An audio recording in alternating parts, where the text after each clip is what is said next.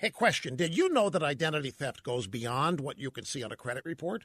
Yeah, identity thieves can open new accounts. They can rent or buy properties. They can drain your 401k and even file fake tax returns all in your name. There are all kinds of ways identity theft can happen that go way beyond what you might expect. And that's why LifeLock goes beyond credit monitoring to help protect your identity. They use proprietary technology to alert you to a wide range of threats to your identity. And if there's a problem, one of their U.S.-based specialists will work to fix it.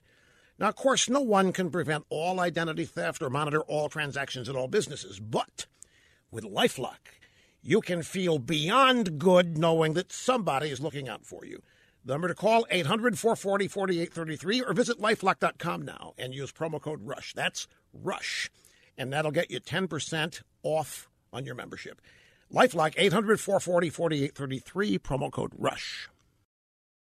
On Friday, House Democrats tried to stop the certification of Donald Trump as president. The problem is you have to get senators to go along with you. The House Democrats quoted intelligence reports about Putin trying to sway the election. They accused Republicans of voter suppression. They had protesters in the gallery. They had to be ejected. But not a single Democrat senator joined the House objection, so it didn't go anywhere.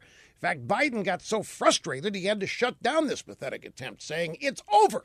Except it's not over, folks, because the Democrats are not going to give Trump any sort of honeymoon. They're not going to work with him at all. Even before he takes office, Democrats in several states are trying to knock him off the ballot in 2020. They want laws to prevent candidates who haven't released their tax returns from running, for example.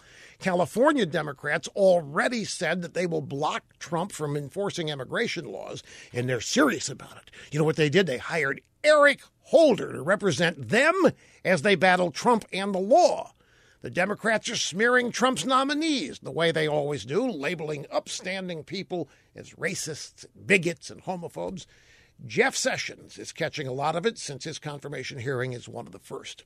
Now, Democrats, you have to hand it to them. They know how to behave as an opposition party. You don't need a lot of words to describe the Democrat Party's attitude toward Donald Trump. I can sum it up for you in 4 words. They hope he fails. Where have we heard that before? Anybody know?